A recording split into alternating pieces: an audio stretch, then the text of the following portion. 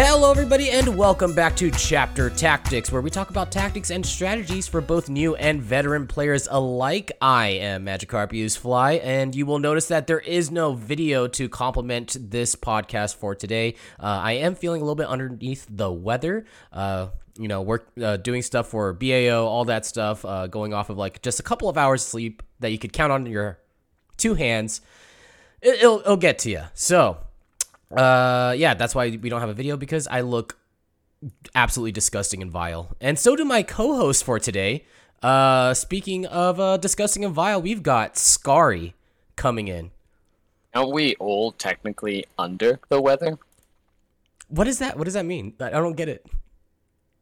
You know, the weather being on top of us. Oh, I see. Like if it's like a layer. You know, just saying. It's a good. Well, actually, Scary, I don't know. Push those glasses up closer to your face while you say that to me. Yeah, Adam Camilleri. That's as good a segue as I'll ever need. Hello, I'm here. This is me. Man, that's great. Just one co-host introducing the next co-host. I love it. Absolutely perfect. So, speaking of BAO, we just came off the heel end of it. Adam, you casted like every single game, 9 games in a row. Dude, how was that? It was a lot of fun, man. It was actually the format change I found surprisingly tenable. I thought I wouldn't be able to handle going back to one table after streaming 2, 3, 4 tables at a time at some events. I'd be like, oh no, I'm taking a step back. My ADHD will not cope. I'll need to know what's happening here, there, and everywhere. And no, it was actually fine. I quite enjoyed it. It was actually, I streamed for 27 odd hours and my throat was still intact afterwards. It was impressive. No, it was actually just talking less because we had the players mic'd, so we were coming in and out of. So rather than me just feeling like I've got this burden of needing to give people a stream of consciousness from the table of my interpretation of what's going on, we just bounced into listening to what was happening, and then I'd recap it on the bottom at the end of the turns, predict what I might see in the next one, bounce back to the players. It was an exciting change. I don't know which one I liked better, but I know this one was less work. So yeah. Well, I'm going to say the players being mic'd, I think that was a good change. I liked it. I liked being able to hear what the players were saying, and it was really nice having the commentators sort of like dive in at key points and kind of give commentary on what was specifically happening, or a dice roll that was was impactful for the game, or some sort of event to kind of highlight what was going on in the game. It was a good setup, and I liked how it was done. Yeah, I've always been. So you go, Matt. I've always been weird on that format, because when I was trying to get my head around how to shoutcast, and I was studying other shoutcasters, like there's no other game system that lets you hear the players. Like, there's no esport, there's no like StarCraft or LOL or where you actually hear the players as they're talking. Like, there's no sport either. Like, you in NBA or NFL, you don't hear the players calling the shots really. Sometimes you'll hear snippets and stuff, but and so from our point of view, I was like, well, should we do that or should we fall in line with everybody else? I think the consensus is we should just find our own way through this. There is no other format for us to follow. There's no footprint for casting a tabletop miniatures game, so we should just kind of forge ahead. But I'll say this format is only amazing until the player says something absolutely horrific. And we have to rethink everything. It's I think like the only other sport that like comes close to it is like maybe poker, right? Because poker. Oh, true. Yeah, poker's a good call. That would be like the only one that I could think of. But yeah, so we have BAO. We're gonna dissect that. But on top of that, Scary also went to a GT this weekend. Isn't that right? I did. Yeah, it was at Game Night Leagues, and it was in London, Ontario, Canada. Yeah, it was I think a 5-round 2-day event. It was really fun. Yeah, I can't wait to break that down as well. Awesome. So we'll be talking about that. Where we'll open up with the results from BAO. Also, if you guys want to go check out the stream, it is available on the FLG YouTube channel. You guys can go check that out. All of it is there to see what happened. And after that, we're going to be breaking down basically just like the meta of what's happened so far. So much stuff has happened in like this month when it comes to 40K. We have Armor of Contempt, and like as small of a change as it was on paper, it's like it it changed up a lot of stuff. We had like an FAQ with Tyranids, lots of things going on right now. So we're going to dissect all of that in this episode. However, before we move on, just got to say that this show is brought to you by frontlinegaming.org, where you guys can get amazing game mats for not just your 40K games, but almost any tabletop game out there. Purchase miniatures at a discount and join some of the largest 40K events in the industry. They also have the largest 40K podcasting network in the business, with shows like Signals from the Frontline, Chapter Tactics, which you're listening to right now, the Thursday show with Adam Camilleri, and so much more. That's frontlinegaming.org, or you can click on the link in the description of all the social media goodies out there. We've also got LVTT tickets coming up for sale this week, including an awesome team package. The package comes out to $240 per team member and covers your 2 rooms in the venue with all fees, event tickets for the team, a bucket of beer, and event-exclusive custom objective markers for each team member with your team's logo on them. And so, all in all, it's going to be saving you $200 per team. So go get that package. That's 2 rooms and a bucket of beer and your team's logo on your objective markers. That's pretty sick. Does that mean you can like play Bob for apples in a bucket of beer? Yeah, probably. I think that what happens is that you get all the miniatures on the table, you just scoop them all off, and then you just put the bucket down, and then you just bob for Marines. I think that's what happens. You have to get each individual dice from the bucket of beer with your mouth. Yeah, exactly. So I guess like to get this started, let's first talk about the BAO and what happened there. Going over the top 8. Do you guys want me to tell you who the top 8 was? And then move over, I guess, on to the top 16 to get even more information? Yeah, just in case folks weren't following along. Yeah, for sure. So for the BAO, first place, or I'll start from the 8th place. 8th place, we got Knights Renegade. That's Chaos Knights coming in with Ashton Frizzle. After that, we've got High Fleet Leviathan. That's Tyranids, ran by David Hetherington. We got the Tau Empire, ran by Dustin Lane. After that, in 5th place, we got Tyranids, again, with my personal favorite name, Tyler Nutt. I love it. Tau Empire as well, going into number 4 with Paul McKelvey. And then Blood Angels with the one and only Stephen Box from Vanguard Tactics coming in at 3rd place. We got High Fleet Hydra, that's another Tyranids, also Vanguard Tactics coming in at 2nd place with Michael Costello. And then at 1st place, Jesse Sell with Sisters of Battle. First and foremost, Sisters of Battle, awesome that I took 1st place. But I think that, Adam, you probably have more information on this, on how much of a fairy tale ending that was for the BAO with Jesse winning. Yeah, there just seemed to be this air of destiny about Jesse playing. Take nothing away from the man, played a phenomenal game, phenomenal run. In all honesty, you can't say, people were saying that his list wasn't as optimized as it could be. I tend to agree. I don't think it matters. I think you get to a certain level of proficiency and goodness in a list that optimizing only adds like 1%ers. Jesse played phenomenally. He played a real who's who of the event as well. He ran the gamut, multiple, into Tau, into Nids, all over the place. Knocked off Stephen Box, who up until playing Jesse was the only undefeated player of the event. Like if this was a 2-day event, Stephen Box was the winner. Like if you just tally scores after 6 games, Stephen Box was the only undefeated player, cutting to a top 8. Jesse ran the gauntlet, managed to knock off Stephen, managed to knock off another Vanguard Tactics player in Mr. Costello, who was playing the High Fleet Hydra list, which I'm such a fan of, by the way. Like, whoa. But Jesse, for those of you who don't know, was an extremely close friend of Jeff In Control Robinson, who was the last winner of the BAO. And Jesse was stated during the award ceremony, he was there when Jeff passed, and it feels like there was just this air of this Jesse was going to win this through destiny, come hella high water. He was going to do whatever he had to do to win this event, and he did, and it was absolutely amazing fairy tale ending, and which we as a community, we should just be so happy that these things can occur.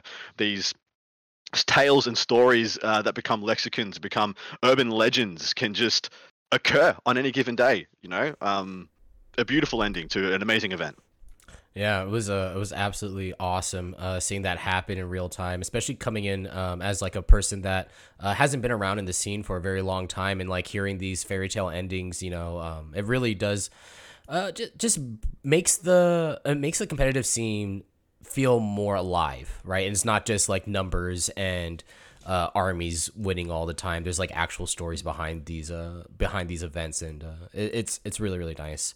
I also want to add on that Jesse, going up against Steven Box, that game was a absolute nail biter. You guys should go check it out. I think like the final score, the differential was 1 point, and that was it. So close. Such a close game. Every single game was so close.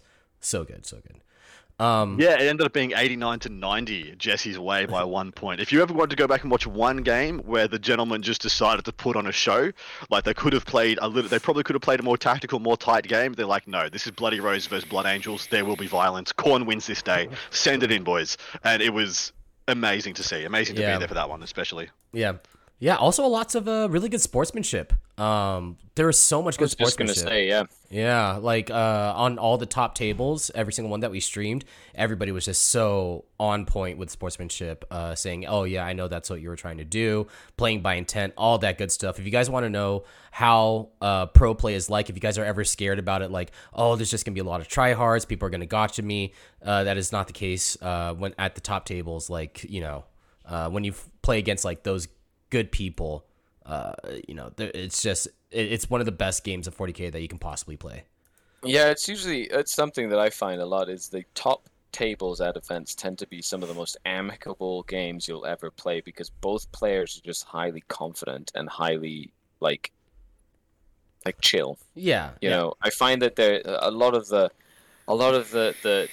worry of getting to a top event, if you really see top people playing, they'll be like, yeah, that's fine, you can do this, you can do that, because everybody's just so relaxed. And that tends to be more often than not.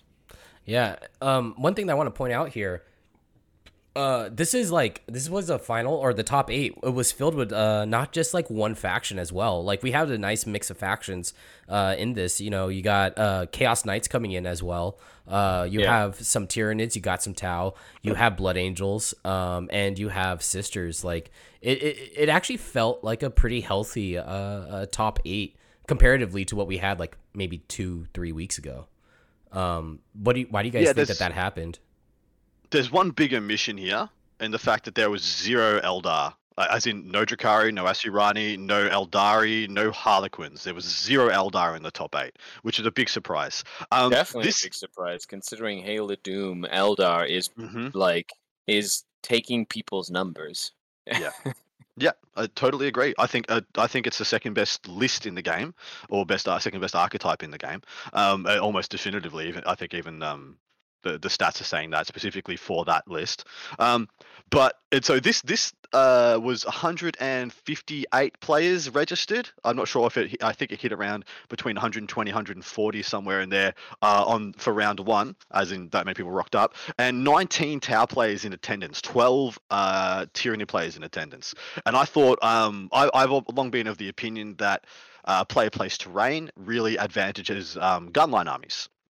As long as you can make sure you have protection plus at least 1, if not 2, good firing lanes onto objectives from your deployment zone. And so I expected to see more Tau than anything else, but we ended up with 3 Tyranids, 2 Tau, 1 Renegade Knights, 1 Sisters, 1 Blood Angels.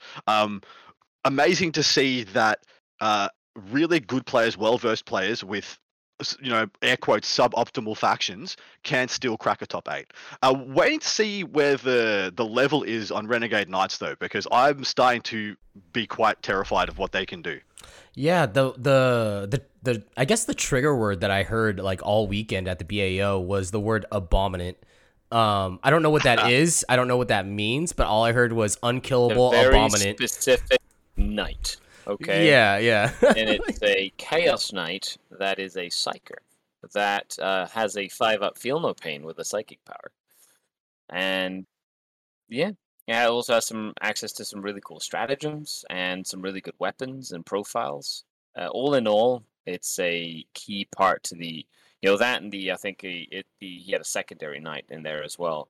But then, the Abominant is a fantastic addition to Chaos Knight. build. The two spicy pieces of tech there is that you put Favor of the Dark Gods on it, and then you don't get to re-roll against it at all. So no rerolls to hit to wound. I'm not sure if it's rerolls to damage. I'd have to check. Can't be bothered. Also damage. It's everything. It's there you like go. full custody stratagem goodness on a knight. Permanently. Ooh. Permanently. And Oh, then when permanently? it gets to Oh yeah, for the okay. whole Whoa! game. Oh yeah. But wait, there's more. There's the stake knives of this set. If it gets 10 kills, once it's killed 10 things, it then can only be 10 hit wounds. on fours. 10 wounds worth of things. Oh, it's 10 wounds. Yeah, exactly right. You do need to get the kill on the thing that gives you the 10 wounds. Like, you don't get the 4 of the 5 wounds of a 5 wound thing, but if you get the 5th wound, you get all 5 if you dealt all 5. That's correct, yeah? You just have to kill 10 wounds worth of models. That's what I thought, yeah. Yeah. And then you can only hit it on 4s without any rerolls. Whoa! Like transhuman hit roll. Yeah. Yes, and then so it can only be hit on 4s. You get no rerolls. They'll rotate for a 4-up invulnerable save against shooting attacks, and then you get a 5-up feel no pain if it gets a psychic power off. There are a lot of ways to undo that knot. As in, just kill it turn 1. First thing you do is kill the Abominant before it is stopping you, making you hit on 4s and have the feel no pain up. Deny the feel no pain, and then it's very susceptible to mortal wounds. Especially if you're doing mortal wounds outside the psychic phase. In addition, it doesn't shoot that good. If you're not letting it charge you, it's not terrifying. It's good, but it's not like it's going to break your back. It's going to break your back if you let it do damage in the psychic phase, in the shooting phase, and the charge phase. If you let it activate at all times against you, it will maul you to bits. Man, it sounds like a mechanized flying hive tyrant. I love it. Like, that sounds so cool. I feel like that's like, it's nice to have because like knights have always been, they've had like the short end of the stick for a while now compared, for 9th edition. So giving them like this one monster unit, I feel like is absolutely awesome. I love it. I can't wait to get it myself like raffle stomp by it. It sounds great. Yeah, it's a lot of fun. Knights are just a lot of fun. I will caveat that because the more I'm reading and learning about Renegade Knights, the more I think they might be the true gatekeeper army of 9th edition when it's all said and done. They have this. Well, see, I'm not sure the Imperial Knights are, but the Renegade Knights definitely are. So there's a mechanic that the Renegade Knights have, and it's the kind of mechanic we have seen being taken away from armies wholesale in 9th edition, and it's what I'll air quotes again say is a feel bads mechanic, which is the dread test. We called the first game of BAO. We called a game of Orcs versus Renegade Knights because we're like, cool, big stompy fun game. Let's start the event on a high. And then the Knights got into Dread range, and it turns out that Orcs have horrifically bad leadership across the board. Failed all their Dread tests and literally couldn't do anything. All their charges were halved. Yeah, so the dread test is like, it's a really fun, it's a very iconic mechanic. They gave them this really cool thing where they have a tree chart thing that they can kind of build a bear the mechanics that they want their army to sort of like have in this sort of aura, right, called dread. It's a 12-inch bubble around knights that can extend further than that, but normally it's 12 inches. And yeah, the main way to do it is with that, what Adam is saying, the charge and the fight one, you want to charge any knight, you have to basically take a dread test. If you fail that leadership test, your charge roll is halved, right? Turning a 6-inch charge into a 12-inch charge, making it almost impossible to charge these knights, right? If you're within dread range and you want to shoot the knight that's not the closest, you have to take a test.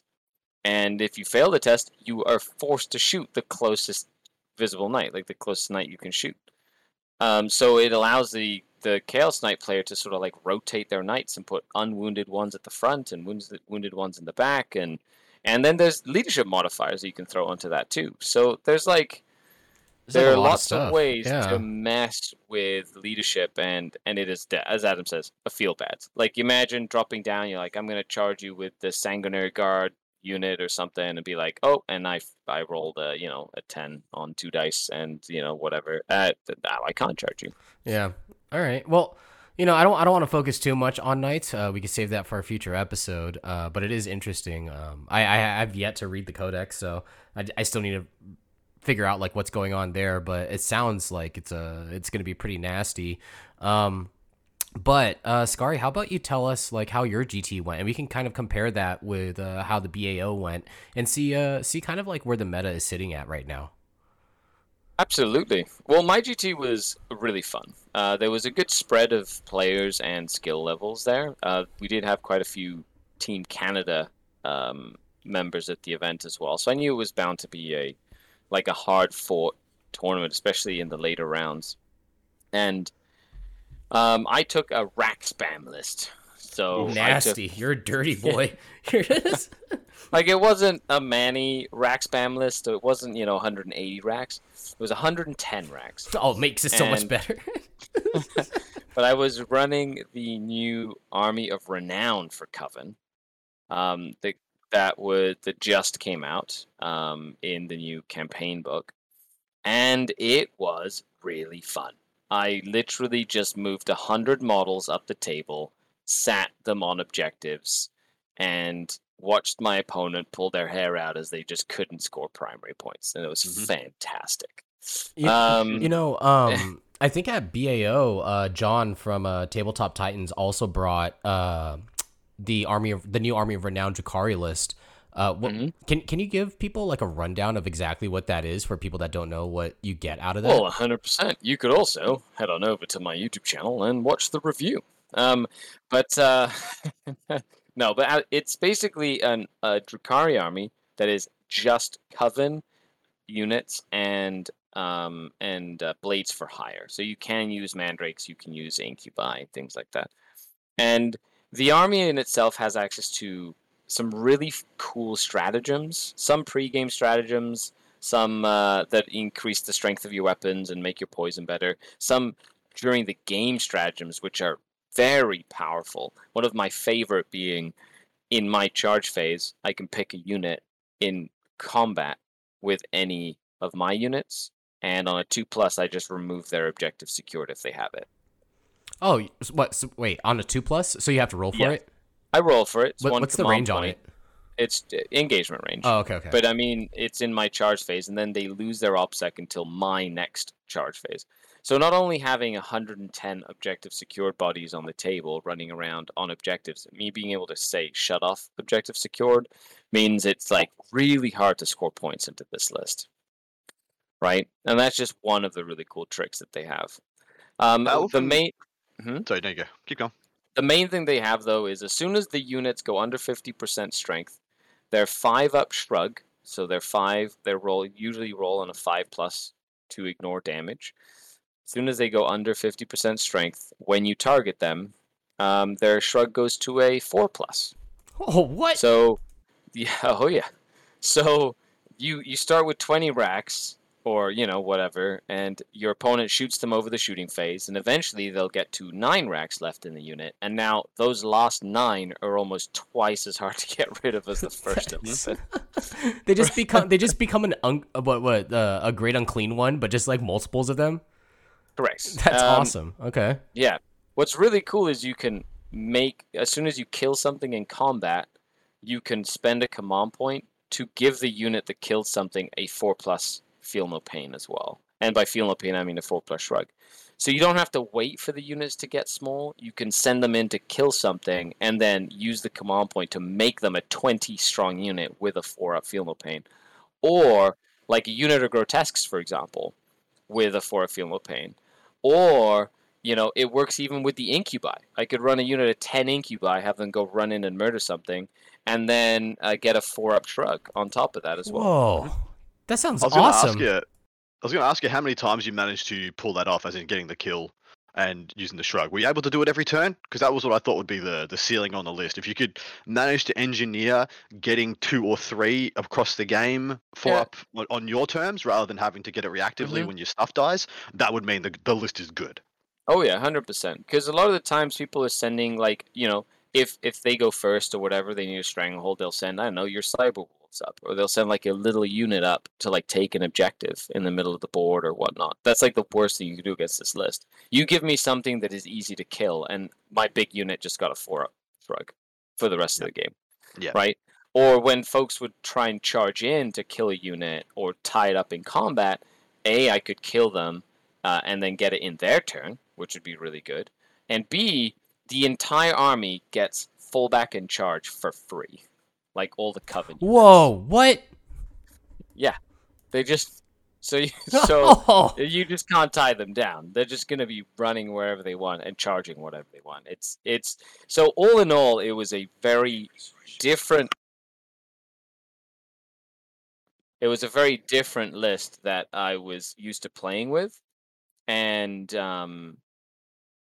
but it was really fun, and it played really well into the meta. Like I played into Death Guard, and it was great to just be like, oh, those your Terminators that have objectives secured, not anymore. It was great to go into. I played into Knights, and the Knights killed, I want to say, 50 racks in a single turn.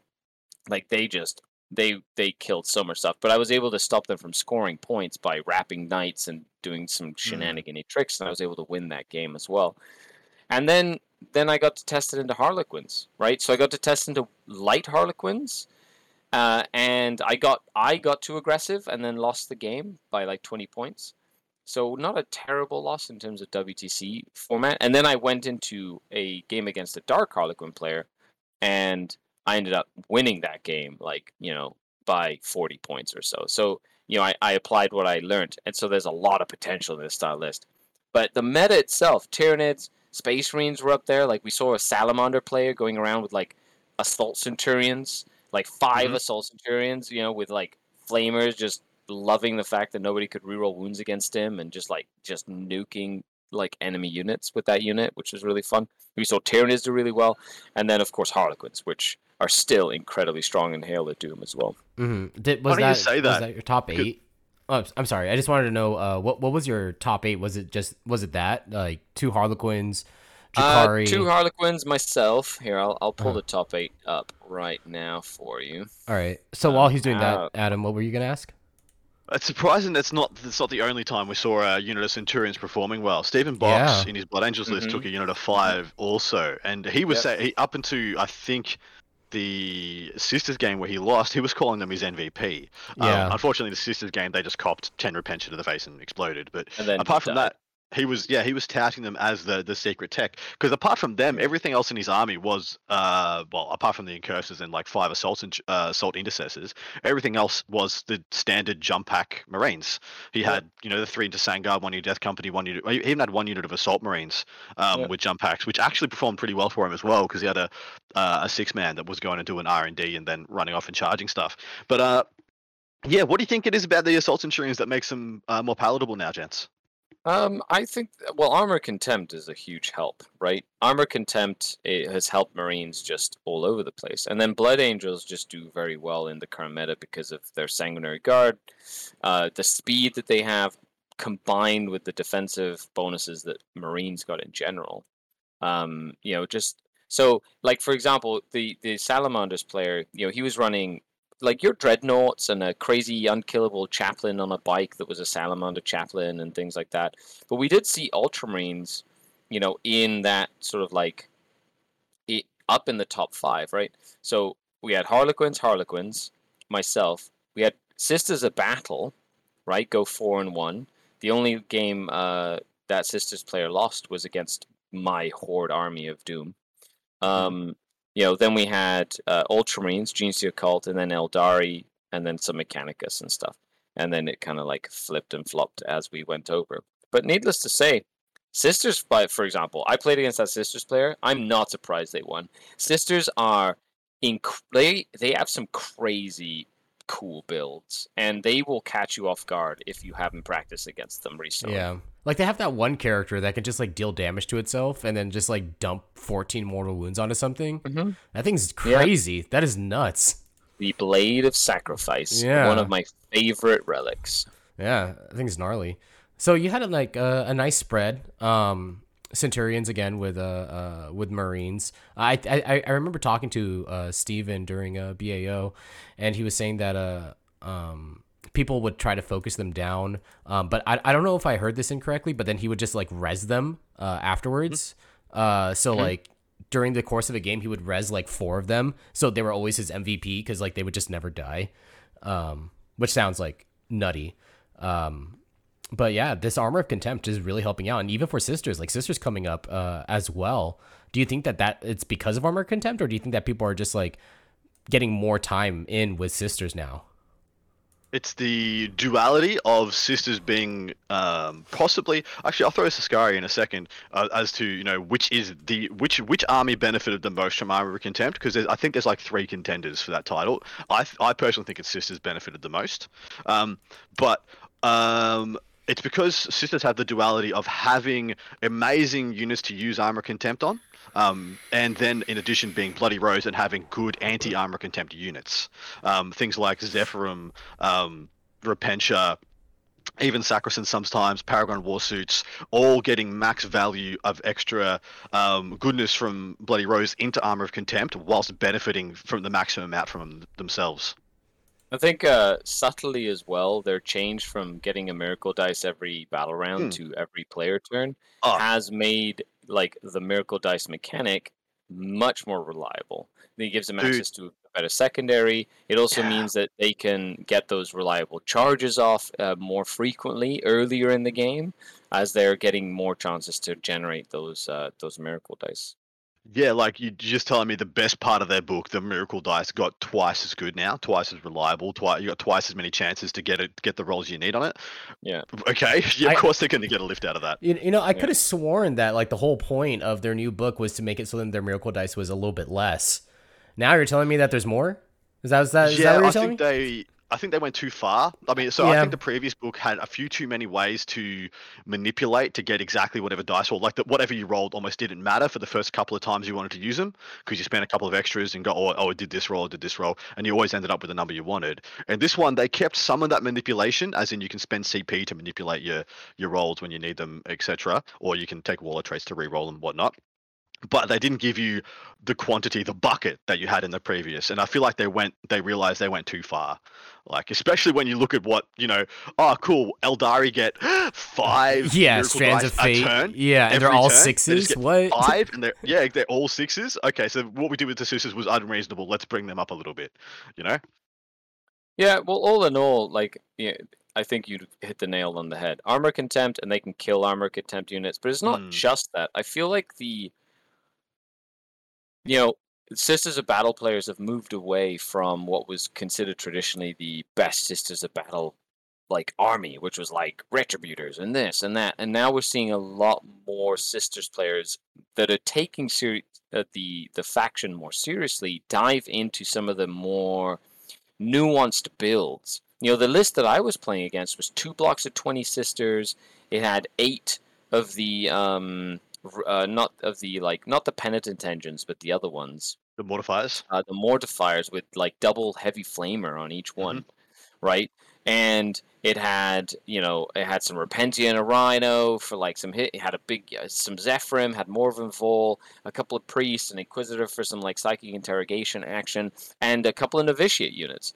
And those Novitiate units have a stupid amount of attacks.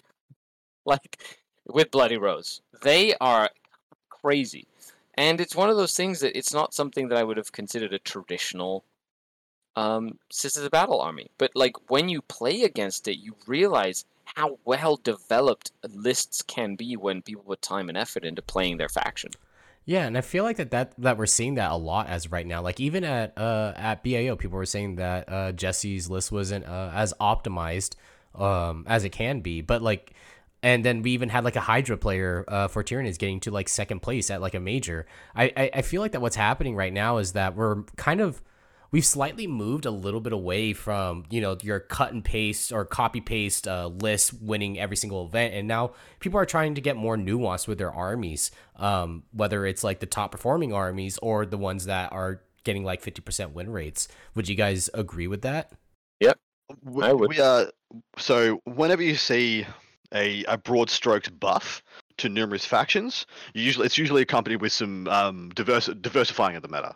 So whenever you see a balanced data slate like we just had that gave a whole range of lower middle factions a boost, it rattles every cage of every other list, with the exception of like the one or two best ones. In this case, Halo Doom and Tyranids probably just get to play exactly whatever they feel best without any adjustments.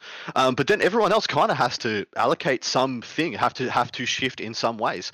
And within those granularities, there's always places for people to carve out their own niche, which I find always one of the most exciting parts of any meta. Like, you know, what Salamanders, you know, where Salamanders was possibly for a good 3 months at the start of 9th edition the best Space Marines faction, and then they were completely unheard of. Like, they absolutely disappeared. They dropped off, and now one small change, well, two big changes, so that was a lie, of armor contempt in addition to no rerolls to wound, and they are possibly the best. And so EG now everyone has to allocate resources to being okay against salamanders. So everyone's ideas of what they can and can't take changes. It's always the most exciting time. Like following a decent balance patch, starter slate, chapter approved, whatever you want to call it, the next 2 to 3 months is always like the best times. The best times, because especially as an analyst, where you just get there and you get to see freaking Hydra on the table. And I gotta say, Hydra is an extremely exciting way to play Tyranids, and it is the most. It's the most thematic and evocative build as well. What Matt was playing, Michael, it looked so good on the table. It was freaking crazy. Yeah, you get your +1s to hit. Monsters even count as 5 for that as well, as long as you outnumber your opponent. You get like 2 different ways to reroll wound rolls in melee combat. It's so much fun. Dude, I love it. It's almost like the resurrection of monster whatever mesh. Yeah, a little bit, but Russia? but like, you know, you still have Hormigons and stuff that you can still run. I had one friend that went to a GT recently, got second place, and he was running a Jormungandr. And the reason why I did that was so that he could get the Lurk biomorphology, so that he can use his Mawlocks to steal objectives away from people. Lurk is so good. I read Lurk and I was like, Lurk is probably the best biomorphology. Like when I read the codex. But everybody just went for like the main traits of like the other hive fleets. Yeah, Lurk is by far the best. It's nice to see the folks who are using Lurk. Like, Lurk is more really good. frequently. Mm-hmm. So, Adam, you were saying the 3 armies that really benefited from Armor of Contempt. You said that one of them was Sisters of Battle. What were the other 2 that you were gonna say were the 3 that the other 2? Yeah, it's Sisters, Salamanders, and T-Suns. Are the T-Suns. 3 biggest beneficiaries of that change, I think. You wouldn't put Grey Knights in there? Yeah and no. Grey Knights are probably number 4th in that equation. I put Salamanders is number 3 in that equation, and you could equally say Salamanders and Grey Knights got the same amount of mileage there, because Grey Knights got a whole new playbook in the Paladins being a venerable, incredible baller ass choice again, where the Salamanders across the board got the lack of bound effect of also getting the slapback of no rolls to wound, in addition to all the buffs and benefits of Armor Contempt. So I put them a touch higher than Grey Knights. T-Sun's just like my whole army got like 35% more durable, and the special rules we had from like all this dust now matter like so much more. Okay, yeah, cool. Yeah, we can party now. Like T-Suns went from being like middling at best to being probably the most durable for point army in the game. Yeah. But I feel like that the thing that still holds them back a little bit is just like the amount of complexity that there is in that army and trying to run it for like a 6 to 9 round event and how much memory space you have to have in your head. Dude, it's their order. They're the only I think only MSU Eldari has more taxes on order of operations. Like, okay, I must shoot that. I must battle focus perfectly. See what I roll. See what happens. See where I go. Yeah. Think ahead. Where's it going to be? The Cabal, the usage of Cabal powers, in addition to who's cast first and in what order, is such a huge tax on the brain for T-Suns. In addition, the only other punishing part of that book is the fact they have no speed. Like, you have no speed. If they had like a jump pack rubric unit, like that book would be so much. Anything that wasn't being something similar to like Triarch Praetorians, you know, like a Necron style Triarch Praetorian guy with like a big staff, but like 1,000 sets. I mean, they could just buff like the Enlightened a little bit more. If they made the Enlightened a little bit more palatable, actually do a bit more damage. I don't mind actually like 1 or 2 units of 3 Enlightened to do some skirmish work, but you can't rely on them like a backbone like you can with Sangard, Vanguard Vets, things of that ilk. So if they just had a little bit more speed, especially on an OBSEC unit, they'd almost be S tier, straight up. They'd almost be like one of the best armies, like it's trading with the best armies in the game.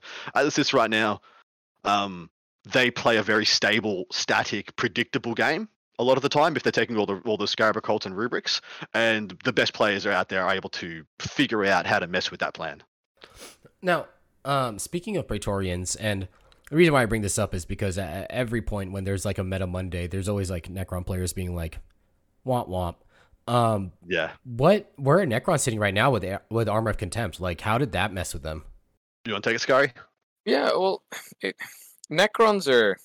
I've said this before, and I'll say it again. Necrons suffer from having a balanced codex, in the sense that there's nothing flashy. They just do their thing and they do it well, but they a lot of the times don't have enough oomph to sort of like push right over the cusp of the meta builds that are out there. You know, there's some really cool Necron builds, but they always tend to sort of like fall short at that, like right at the last, part of the mile run. Where like the wheels fall off the bus. So I'm not. As for Armor of Contempt, I have seen Necron players gravitate more towards Novok for the extra AP. Mm-hmm. Whatever it is. I've seen them gravitate more towards anything that like heavy destroyers that have like decent AP. Things of that nature.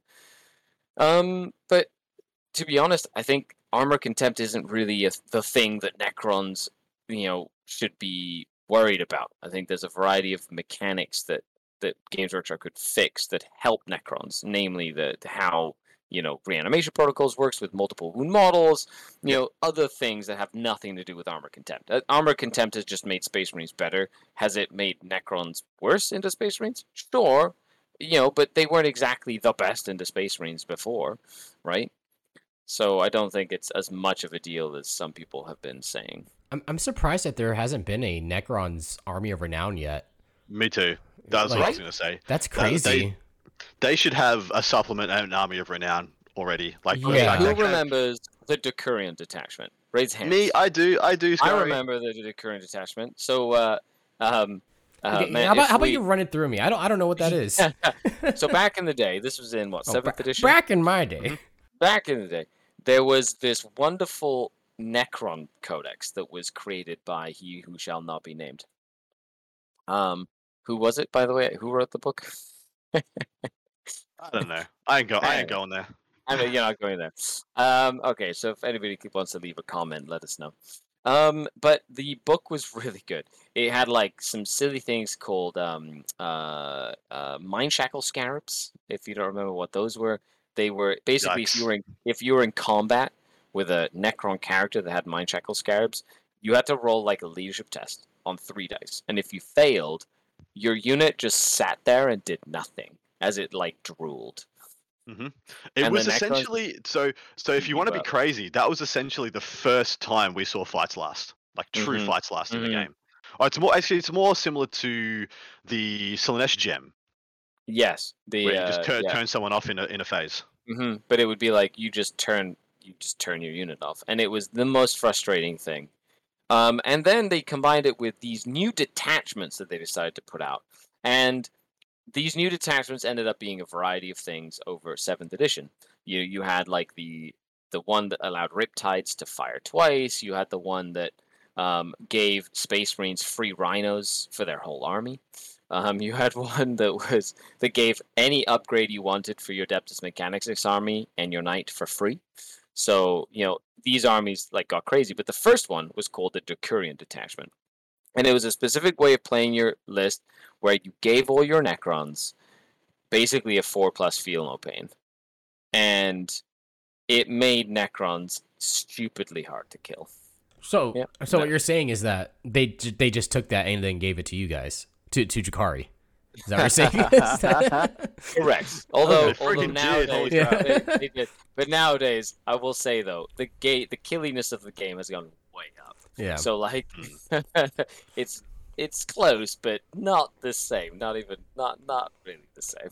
Now go ahead. Adam. Necrons suffer from, firstly, they've got two of their core things are just not impactful. They're just they don't even touch the sides as far as, level of power required in 9th edition, that being their protocols and that being their special rules in reanimation. So their protocols in Protocol of Southern Storm, of Hungry Void, all that stuff, is just that the buffs aren't good enough to be worth the time. In addition, the way the mechanic works isn't modular or interactive enough to be customizable. You have to put them down in such a way that means you have to predict the game perfectly, the flow of it perfectly. I love that, to be honest. I wish everyone had that. I wish everyone's mono-faction bonuses and things like that were just as punitive and just as hard to pull off, because then everyone would be on the same thing.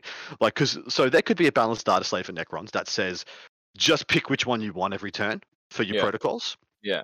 And that reworks reanimation entirely for multi-wound units.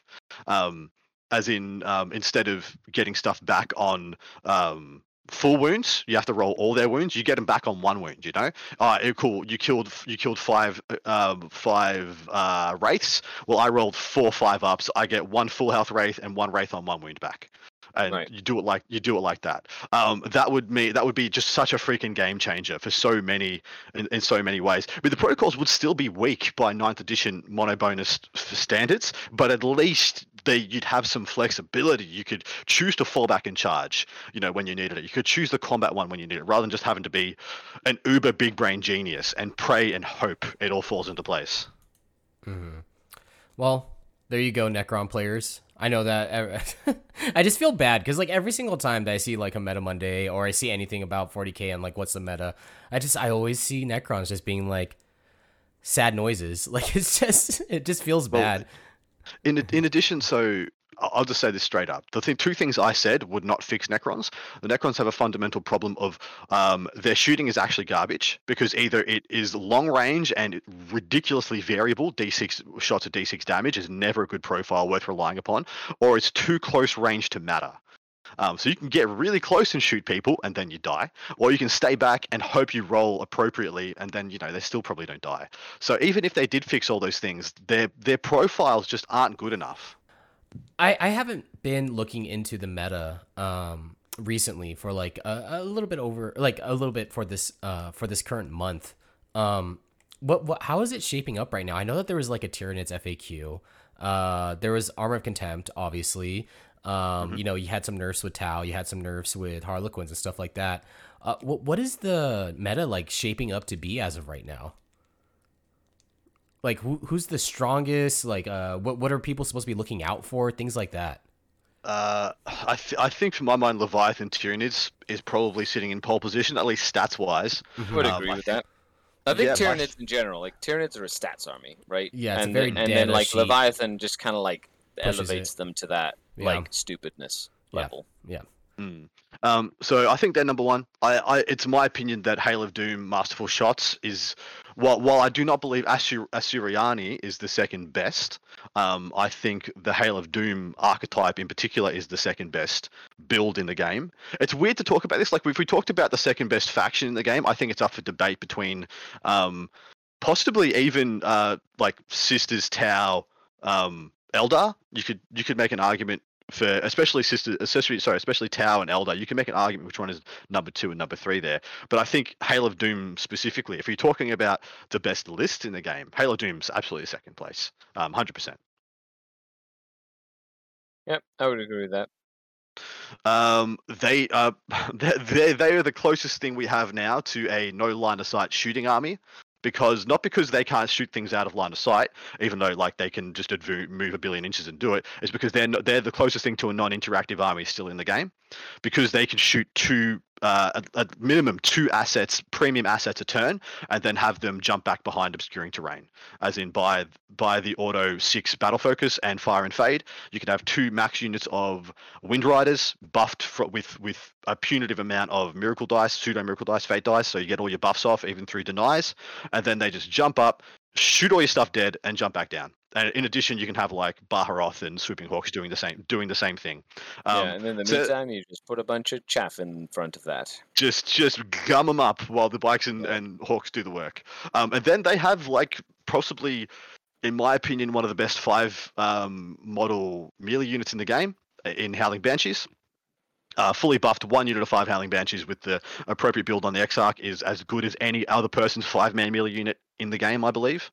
And so they've also got very close to some of the best in slot picks for different archetypes. And then lastly, Eldritch Storm is just a gut check, like just such a gut check to I've a lot of seen different Eldritch builds. Storm do so many mortal wounds. I've also seen it fall flat on its face, but I've also seen it do Correct. close to 40 mortals. So it's a gut check. Yeah, it's like puts my Void Ravens to shame, Adam. All right, so The fact that you still play those at all is hilarious. I love them. They're so fun. Anyway. So after that, what would you say would be like third place or like third best type of list, fourth and fifth? I feel like Blood Angels are up there, to be honest. I think it's easy to kind of lay out the top two, right? You've got Tyranids, you've got Eldar, right? Then the next higher, I would say Harlequins, but they're kind of like they can be mixed in with Eldar, whatever. Harlequins are still incredibly strong, right? Totally agree. And then the next like five could kind of go in any order. You've got like Blood Angel, Space Marines, which are doing very well. You got Sisters of Battle, which have like the tools to do really well as well. You got a variety of like I think Drukhari is still up there, even though their win rate might not reflect that in the current like meta analysis. The faction has a lot of the tools you need to win the game into a lot of the top builds right now as well. And then you've got, I think, Tau still up there, right? Like, they'll still mess you up if you're not careful. And those would be, like, the next top, I would say, four. I 100% think the top four is... Tyranids is the only one locked in at number 1. 2, 3, 4, depends on the meta, depends on the event, is it player placed? Is it WTC? Is it ITC? Is it whatever? And then it is just whichever. Pick your poison. It is Asuryani, Harlequins, Tau in whatever order you please, and then you start getting into probably Sisters Battle probably makes top 5 for my mind. Okay, so like I guess what I'm hearing from you guys is that so the meta that I'm hearing from you guys right now sounds like actually pretty healthy. It sounds like that there's a lot of stuff that people can do as of right now. Like there's a lot of armies that can be in contention. It's one of the healthiest it's been in 9th edition, which unfortunately isn't saying a lot because 9th edition has been a bit of a cluster down. Yeah.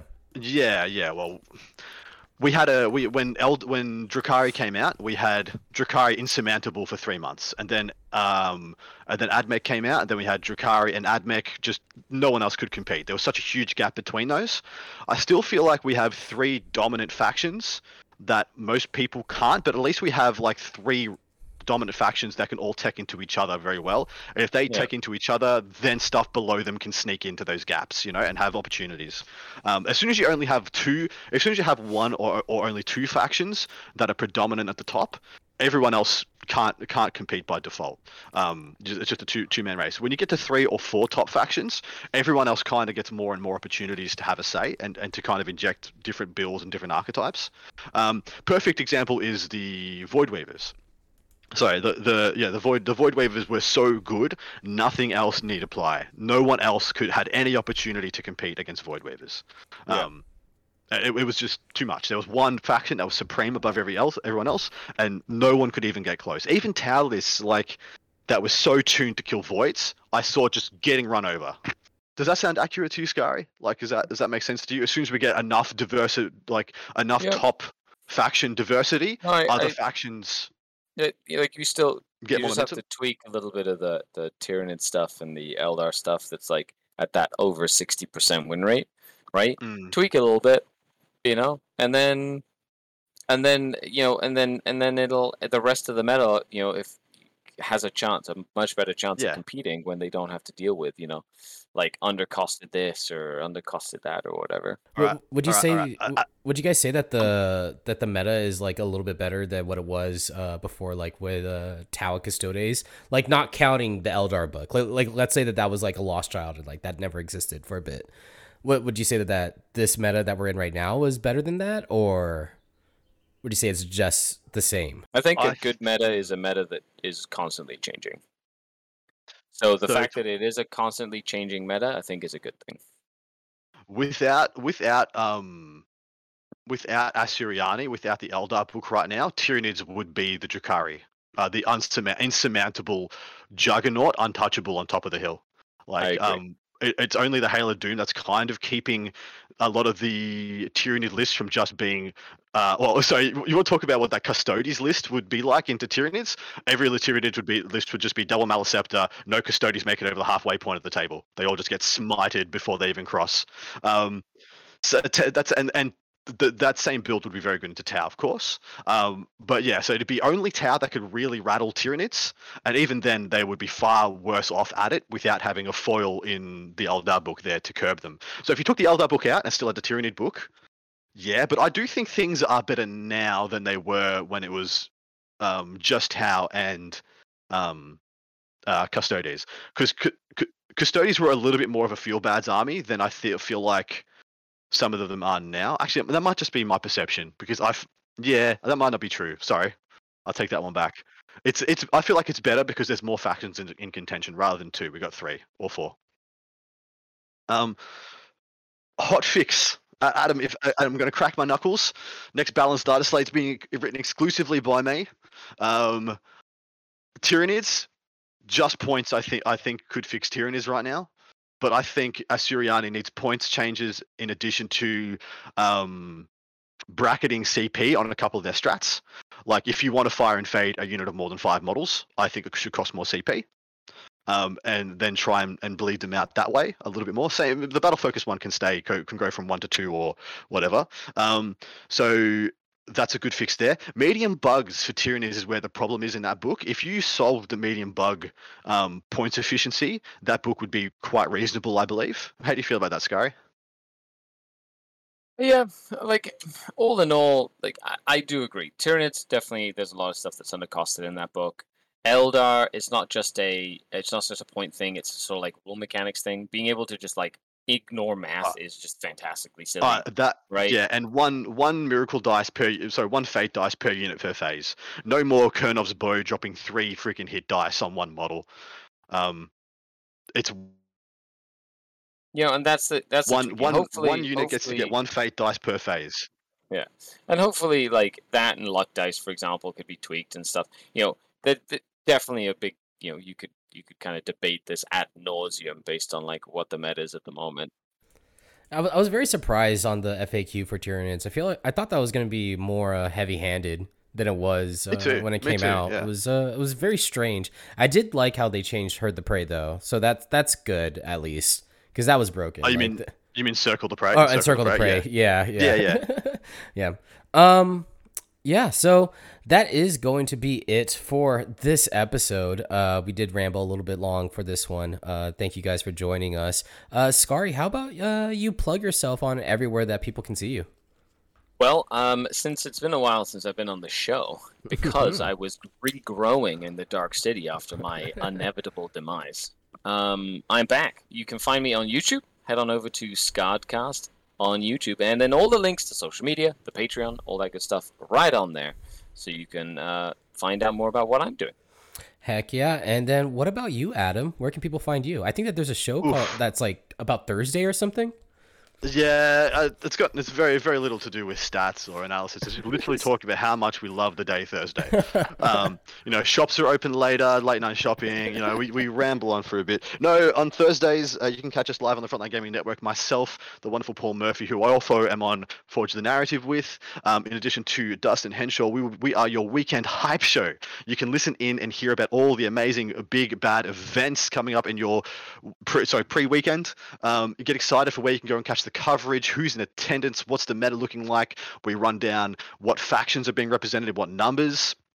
So usually we'll cover 3 different events from 3 different parts of the world if we can, if that is such a diversity that we have and the control. We try and get a teams event in there every now and then also. And yeah, it's a really good time. Come and join us. Thursdays 9 Eastern Standard Time. And also I'm on Art of War Down Under and part of the Art of War team, which is a review podcast that comes out Tuesday mornings. Jump on there if you're all at all interested. It's the whole purpose of that show is so you can try and keep up with the game without having to buy every book. Yeah, boy. just download them, put them on your iPhone, and then when a TO comes over, just be like, I got it, it's right here, and then just timestamp it to when Adam Kamilari's voice is listen to me reading something out wrong and having the wrong impression of it. Yeah, it's great. Upcoming as well, speaking of the Thursday show, we have a 40K Stat Center that Val has been working on for a bit to kind of challenge the Thursday show as well. Thursday show talks about their predictions and what's coming up and the stuff that's happening. And then the 40K Stat Centers basically goes over them and says what happened and if their predictions were correct, things like that. So that's going to be very interesting. I know that Val's working on that, so keep your eyeballs open for that as that starts hitting your feeds when we get that all set up for you guys. But that is it. Thank you guys for watching. If you guys like this episode, make sure you guys leave a thumbs up. Make sure you guys share it with your grandmas and your grandpapas, all that good stuff. And we will see you guys on the next one. Goodbye, everybody. Bye. Bye. Bye-bye.